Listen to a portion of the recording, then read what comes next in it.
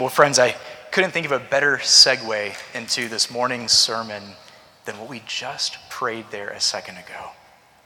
We all collectively just confessed that the kingdom belongs to Christ. We said, "Thine is the kingdom, the power, and the glory forever. Amen." Most assuredly, it is Christ's. And so this morning's message is entitled Christ the King. Christ the King. And I think it's fitting for us to recognize the kingship of Christ as we see it here in our passage this morning from Psalm chapter 2. Psalm 2. And so I'd like to invite you to turn there with me now at this time to Psalm chapter 2 as we will plan to look over this in its entirety. But as you're turning there, I want to make a couple brief notes before we dive in to the text for this morning. Because I think it's proper that we recognize that right now, this Sunday, we find ourselves in what I want to call the in-between. See, last Sunday, we, of course, observed Easter Sunday, the resurrection of Christ from the dead, King over all the earth, the one who has all authority in heaven and on earth. And next Sunday, I'm super excited because for months we've been planning to launch a new long series going through the book of Acts, following the early church as they submitted to Christ as King. They saw him as Lord, and they therefore responded accordingly throughout the entirety of the book of Acts.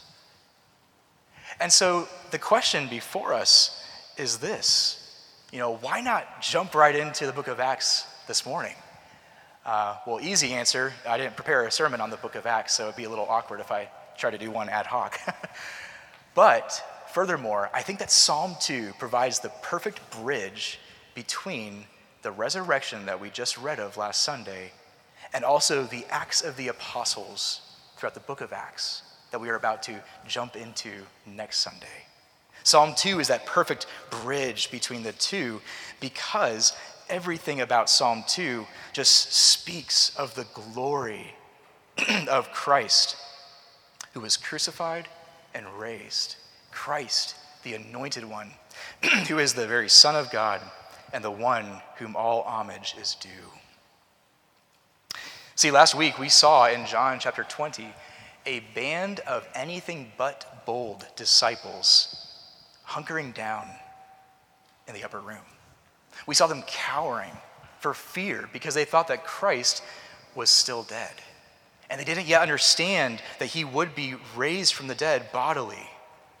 But as he did on that third day, which we just observed last week, and as he began to appear to his disciples, to the 11 at first, and then also to over 500 other eyewitnesses, he so proved to them beyond a shadow of a doubt that he is, in fact, Lord of all lords and King of all kings.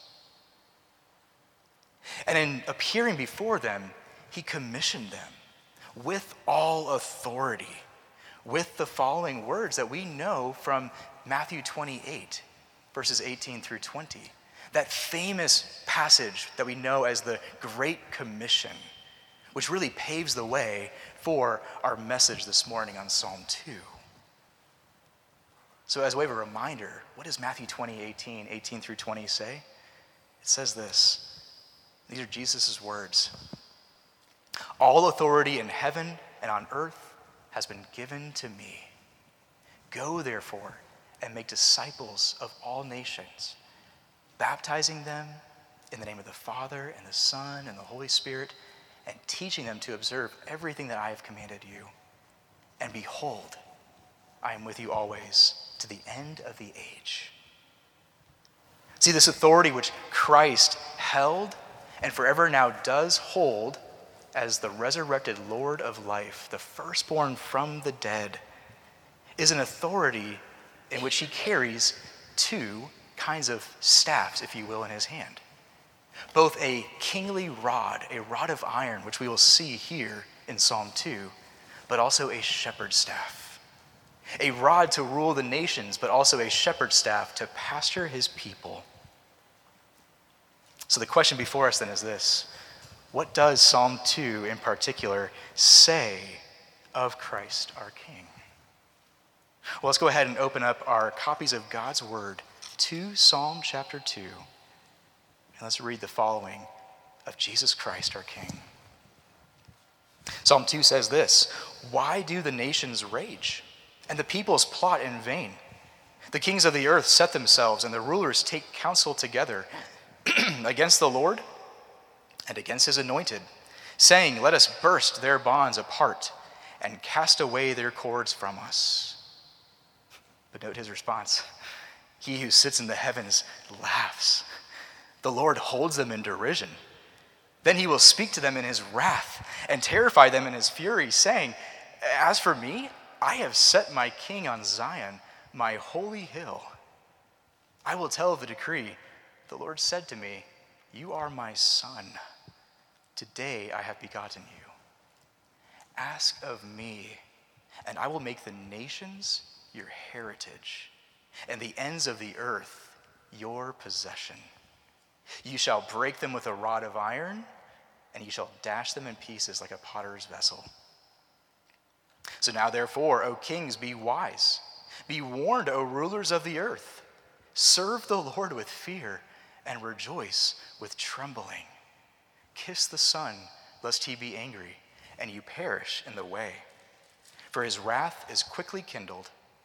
But," and here's the gospel here, "blessed are all who take refuge in him."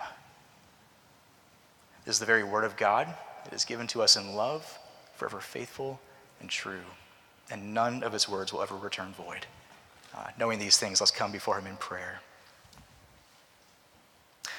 Lord Jesus, we thank you that you, again, are the author of life, the giver of life, and therefore the world praises you.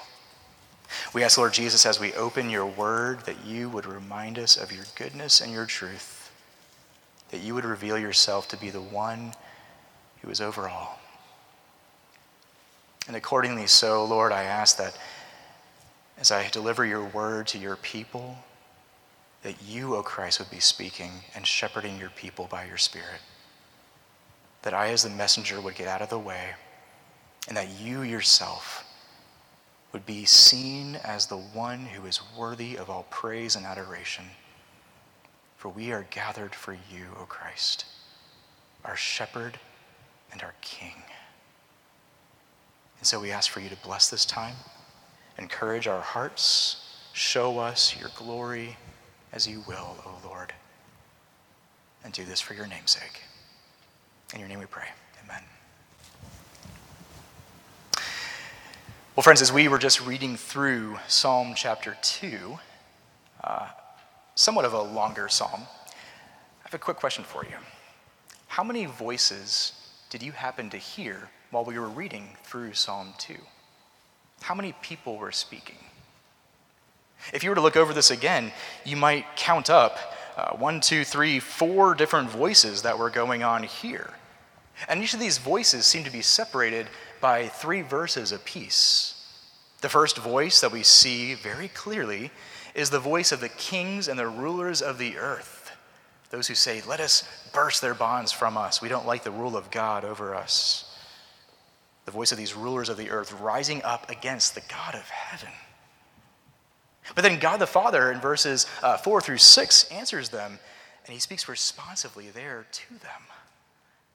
Following then in verses 7 through 9, the Son of God tells and testifies of what the Father said to him, something that was set in stone before the foundation of the earth.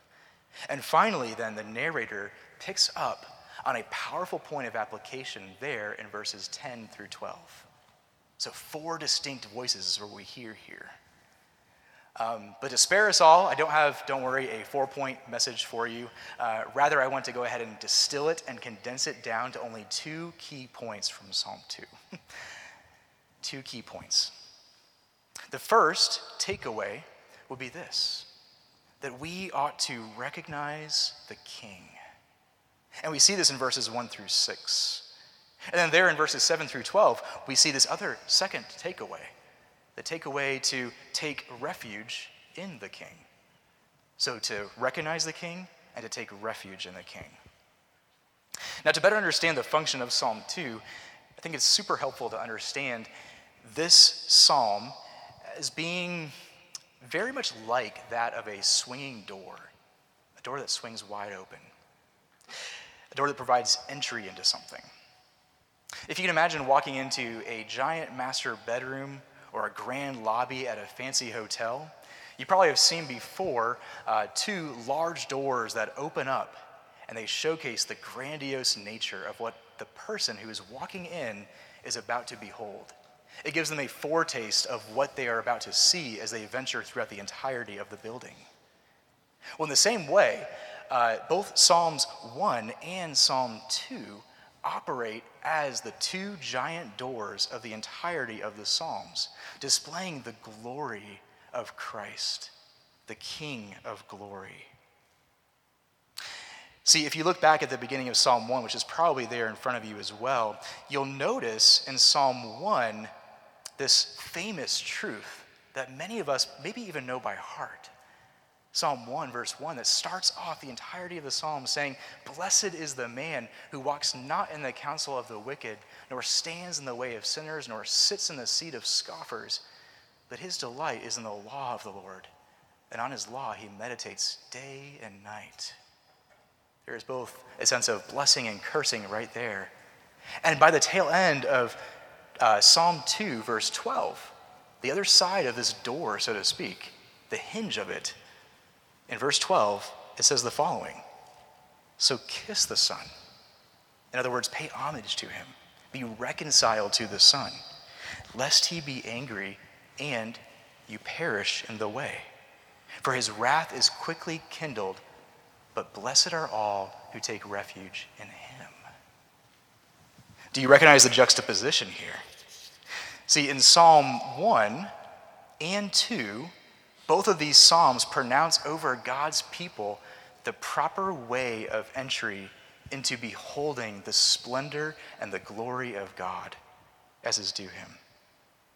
Now, Psalm 1 is more so focused upon the individual believer, their relationship to God and with other people as well. But Psalm 2 is focused more in a communal sense, the covenant community of God, those who belong to him, all of those who take refuge in Christ. And so we see this juxtaposition going on right from the get-go between those who belong to God and those who do not, those who are blessed, or literally happy, as that word blessed means, and those who are under God's anger due to their sin. This juxtaposition of those who take the counsel of the wicked versus those who take refuge in Christ. Christ, who is the only source of true delight and all wisdom. And so from the start, Psalm 2 announces over us that there are only really two ways of living.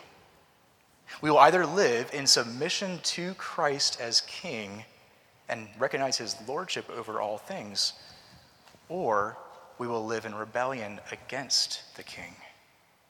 There is no in-between. There is no other third way. Christ is Lord, and so we will either live in accordance with his rule, the rule of faith, or we will choose to live a life of sinful disposition against the face of God. But regardless of the stance before God that we live in, either as believers or not, we live before the face of God, before him. God himself is, in fact, king over all the earth, whether the people of the earth admit it or not. And so this is what this psalm drives home, that Christ is king. See, in essence, the most divisive thing you could ever tell somebody, not only in today's society, but for thousands of years prior as this psalm was being written, the most divisive thing you could ever say to anyone is, Christ is Lord. For either upon hearing that, they will embrace that truth with affection and love, or they will push it away and irk back and become offended by such a thought that Christ is Lord. And so this either-or response is nothing new to us. For ever since the fall of man, the sinful disposition of our hearts, known as the human condition, has been to oppose God and his ways. So Psalm 2, like Psalm 1 before it, emphasize the inherent anger of not just one person, but rather the collective people here in Psalm 2. Even their rulers of the earth over them and the kings that they have placed over them, their disposition against God. And so we see here this spirit of malice and hostility and rage before the Lord and against his anointed one, namely Christ Jesus, the Prince of Peace. But we also see here in verses 2 through 3 the inherent folly and foolishness of sin here. Look again with me, if you will, upon verses 2 through 3. It says this: the kings of the earth set themselves, and the rulers of the earth take counsel together against the Lord and against his anointed, saying, let us burst their bonds apart and cast away their cords from us. But friends, do you see the irony here going on? Let us burst these bonds apart. The irony is that they cannot do that in the first place, even though they want to. See, sin itself makes a fool of us all. To illustrate this point from Psalm 2 in a different way, it would be like a complete stranger coming up to the front door of your house, knocking loudly, and telling you, hey, you need to get out of here. This house doesn't belong to you anymore. It belongs to me. In fact, I'm actually very offended that you would continue to live here, even though I just happen to take it from you. See, in the same way, that is what our sinful rebellion is like before God. It is as if we go up to him and say, God, I know you've created me. I know you've made me for your glory and to enjoy you, but I would rather have things my way. I'm going to go ahead and take this over, and you need to get out of here. It's foolishness. It's folly. And honestly, it's quite laughable. It is ridiculous to think about. And yet, in light of this, sin is so much deeper than just a rebellion. It honestly hurts and harms those who operate in such a light. Hence why we need, in our own community of Culpeper and beyond, to be about the upholding of the law of God.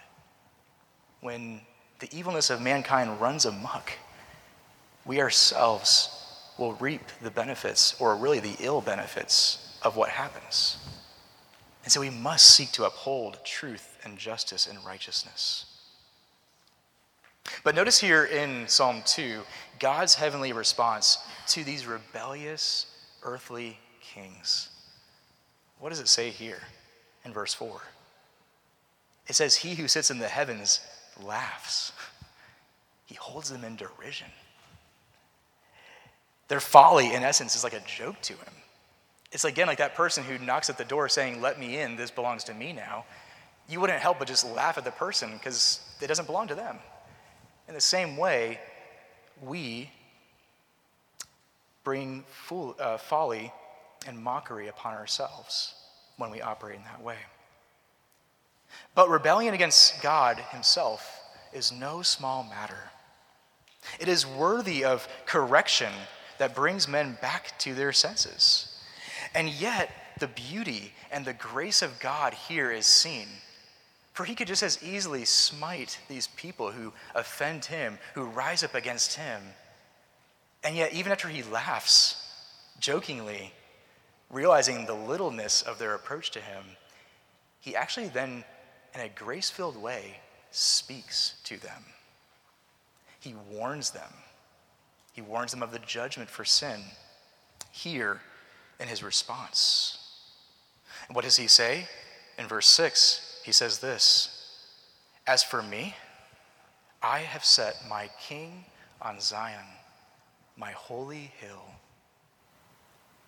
Notice he doesn't try to argue with them. He just simply says, matter of fact, I've already dealt with your sin. I've already done it.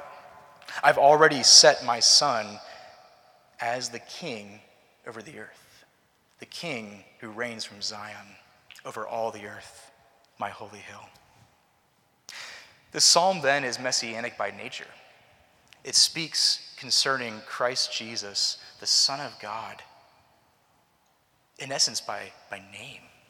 It might not say Jesus, but it speaks of the anointed one, the Messiah, who was at that time to come 3,000 years ago, and who in fact did come in the flesh. But it speaks not only of the coming of the Son to redeem his people from their sins, but it speaks of the anointing of the Son before the eyes of all the peoples. Few psalms stand in line with this messianic song. A few other messianic songs are those such as Psalm 22 and 45 and 72 and 110. But this psalm, Psalm 2, seems to speak of the Messiah, the anointed one, with such boldness and accuracy that seems to just stand apart from the rest of those messianic psalms. For in Psalm 2, we not only see a recognition of Christ as the King, but we also see a foretaste of his exaltation to the right hand of God the Father, and the triumph and the reign over all of his and our enemies, implicit here in our text.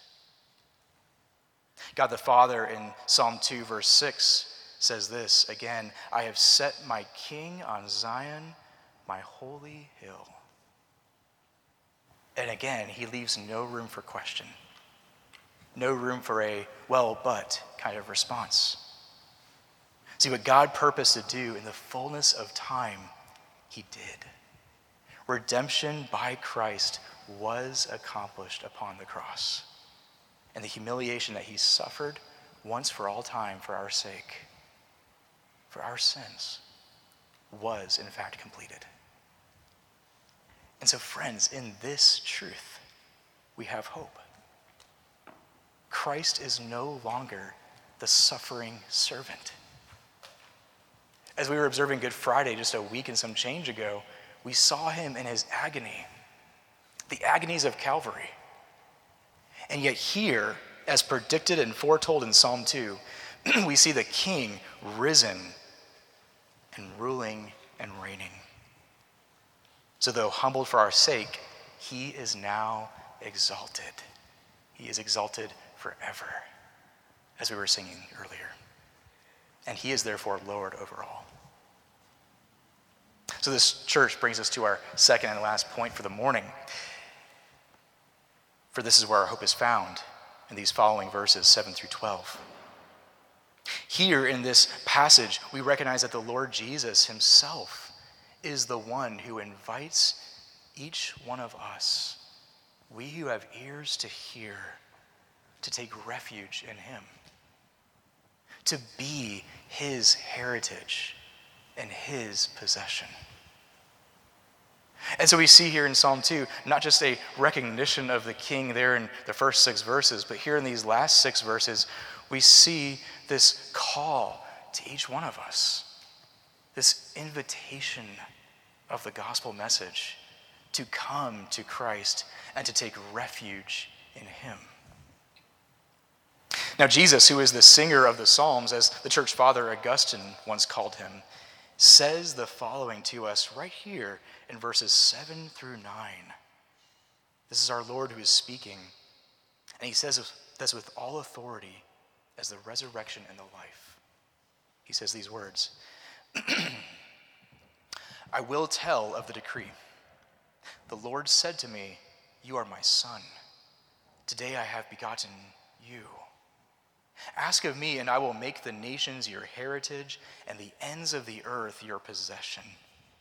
You shall break them with a rod of iron and dash them in pieces like a potter's vessel. Friends, do you hear these as Jesus' words to you from Psalm 2? These are his words to us. And they are packed with meaning. See, the decree of which Jesus speaks, this decree that the Lord God, the Father, said to the Son, happened before the foundation of the world. This decree was set forth in motion before the actual dawn of time in what theologians call the covenant of redemption. This decree that the Son would come in time to save a people for himself. And I love the way that our confession, the Westminster Confession of Faith, puts it. It puts it so eloquently. And it says this: "It pleased God in his eternal purpose to choose and to ordain the Lord Jesus, his only begotten Son, to be the mediator between God and man, the prophet, the priest, the king, the head, and the Savior of his church, the heir of all things and the judge of the world, unto whom he did from all eternity," and this is hope, "give a people to be his seed, and to be by him in time redeemed, called, justified, sanctified, and glorified." Praise be to God. And so this is the exact decree of which Christ is speaking of here in Psalm 2, 7 through 9. It's a decree that, again, took place before the formation and foundation of the world with, and catch this, with you in mind, his people. It was a decree that was also made known to God's people even during Jesus' earthly ministry.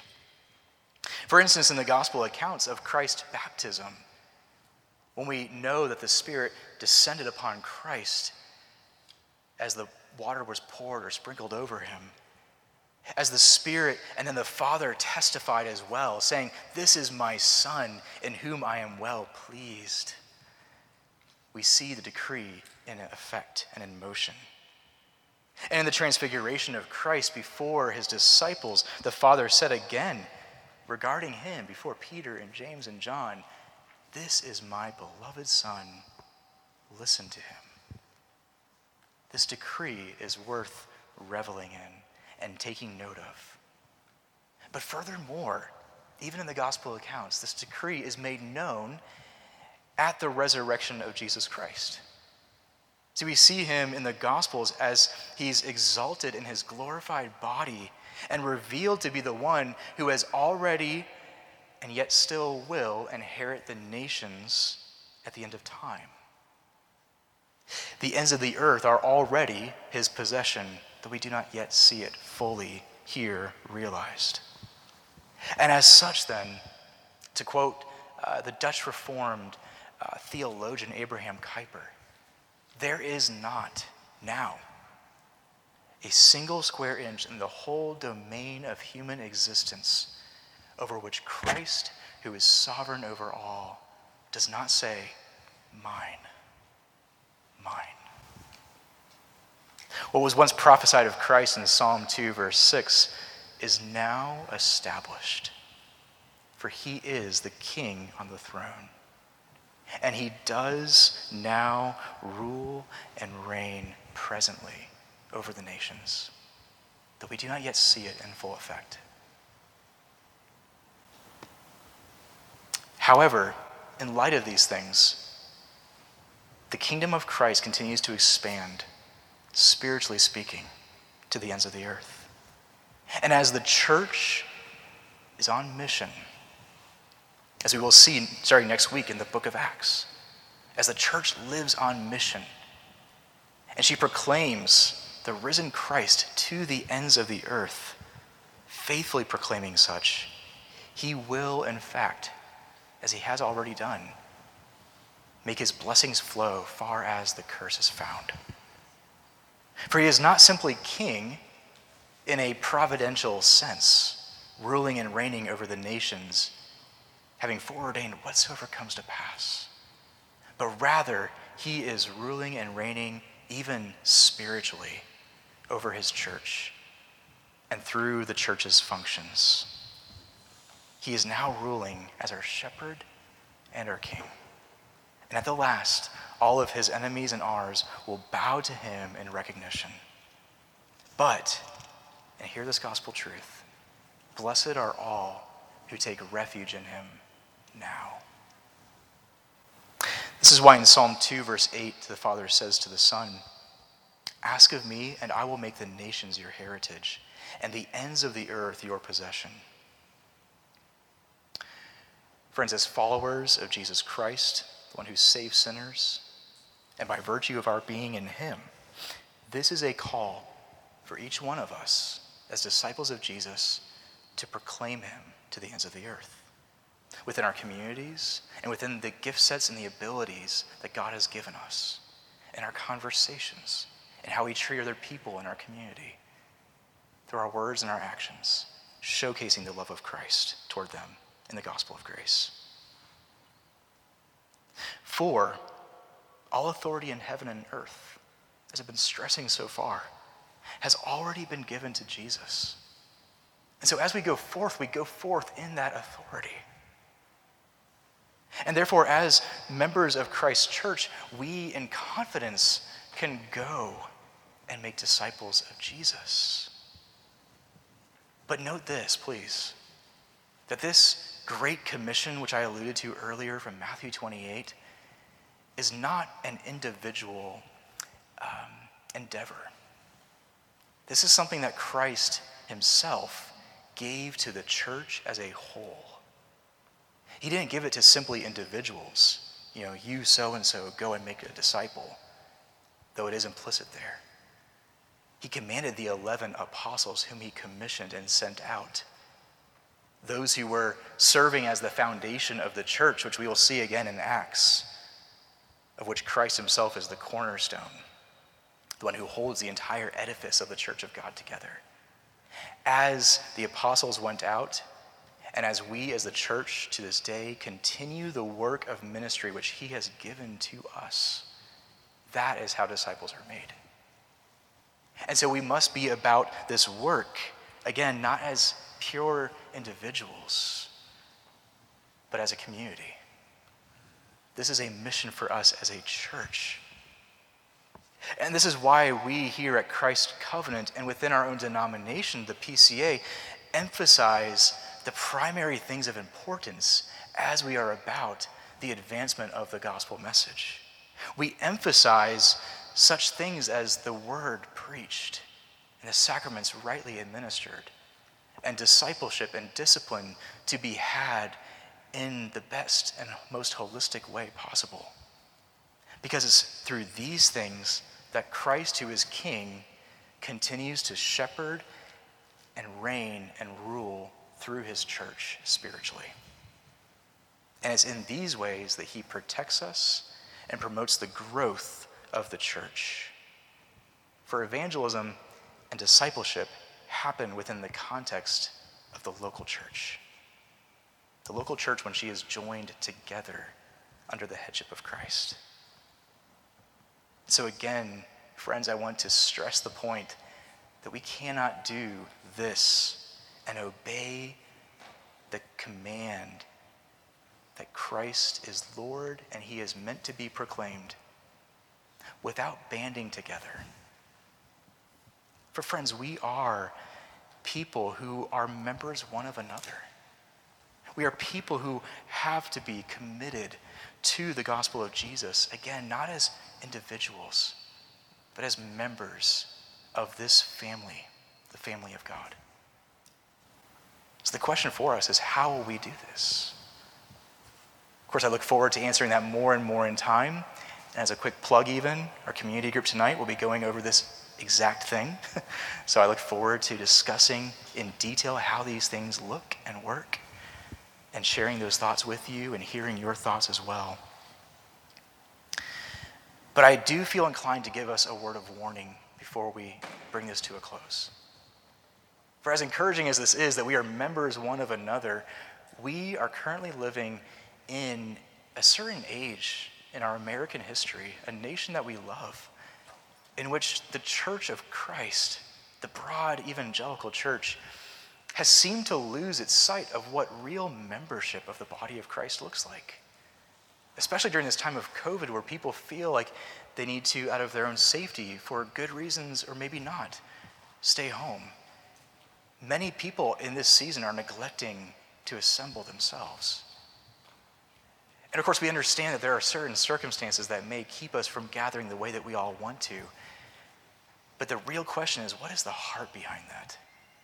Are we people who, in spite of the circumstances, in spite of the risks associated with meeting, will incur those and nevertheless continue to meet and so prioritize the church above our own welfare?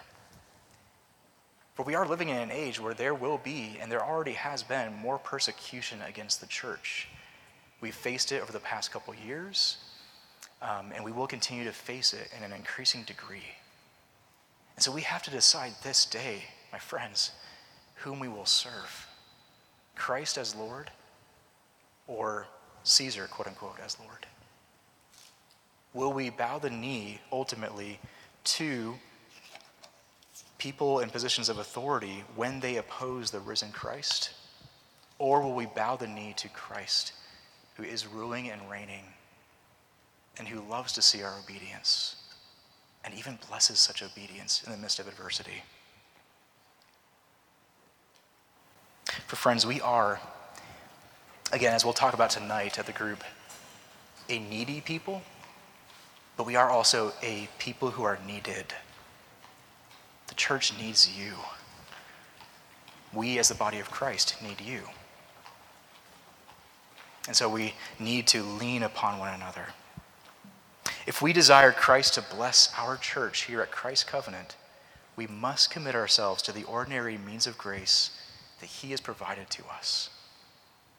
The word, the sacraments, the fellowship of the saints, and the prayers as we worship God rightly.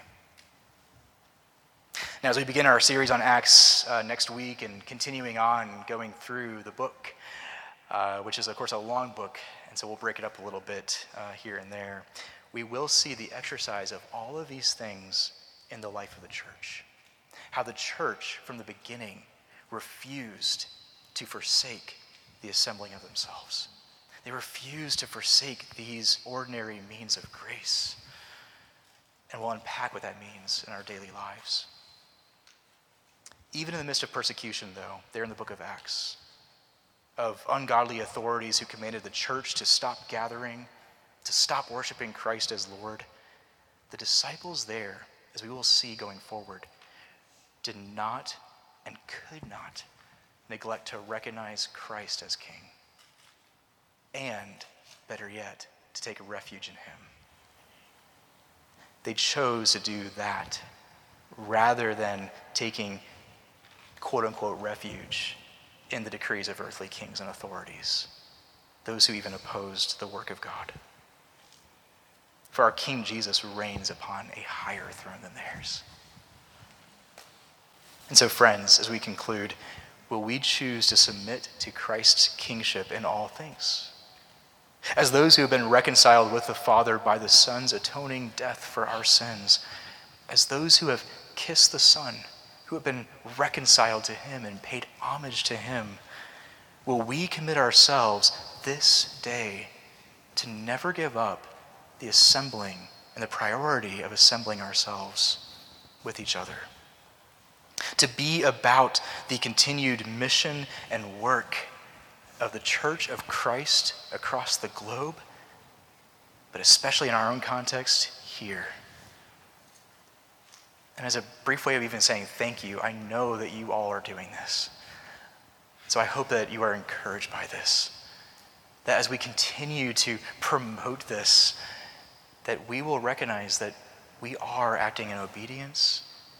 And I just pray that we would continue to recognize this and prioritize this as new folks come in to our church and join us in the worship of our King. For to live without Christ as the King, as we know, is to perish. But, as we know, to take refuge in our King is truly life and peace. Thanks be to God. Let's pray.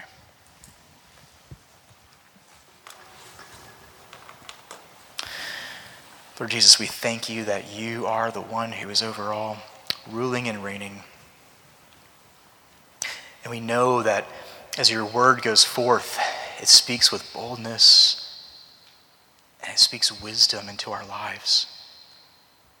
We often feel the tug within our own souls to neglect the commands that you've given us. And yet we thank you that wisdom yet calls aloud in the streets, saying and crying out to us to come and to eat, to buy without money or price true life. And so we ask that we would heed your wisdom in this place, that as we have heard the word of God proclaimed and delivered to us, would you use this time to stir within our hearts a greater and deeper affection for the things of Christ. And so we pray all this in his name. Amen.